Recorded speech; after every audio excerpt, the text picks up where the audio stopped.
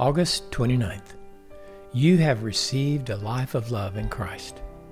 Welcome to today's Live to Love Scripture Encouragement. Hi, I'm Norm Wakefield. Today we're looking at Romans 8:3, and here's what we find there. For what the law could not do, weak as it was through the flesh, God did, sending his own Son in the likeness of sinful flesh, and as an offering for sin, he condemned sin in the flesh. Here in verse 3, we see what Paul was doing through chapter 7, namely, showing his readers why the law of God, the Ten Commandments, could not produce fruit for God. God's law didn't have a weakness. It did what it was assigned to do by God. The weakness was with the flesh from the very beginning. It was assigned to sin, and when faced with the law, it did just that. Remember Adam and Eve? That's why Paul called it sinful flesh. Now let's not miss what Paul was saying here.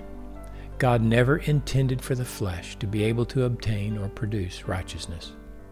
God's plan, conceived and agreed upon in the Godhead before the creation of the world, was to glorify his Son by sending him in the likeness of sinful flesh, meaning in a mortal body, to offer his body as a sacrifice for sin.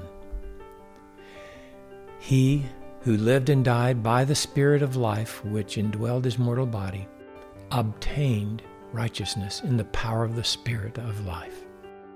This Spirit-assigned righteousness condemned all flesh attempts to attain righteousness. What made the flesh sinful flesh? It is sinful for the flesh to try to be righteous without the life of God as its source. Why is it sinful? Because it robs God of his glory through Jesus Christ. So today, be encouraged by this great truth. God has done for you, through sending his Son in the likeness of sinful flesh, what you could not do. Namely, set you free from the condemnation of sin in the flesh. There are some who think that God looked down the corridors of time and saw who would believe in Jesus by an exercise of free will, and then he put them into Christ. This verse totally exposes the fallacy in that view. If free will is an act of the flesh without the Spirit of life as its source, then it is condemned by the life and death of Jesus Christ. God never intended you to be set free by the power of your fleshly free will. It's also true that God never intends for us to love others by the power of our free will, which is another name for the spirit of flesh.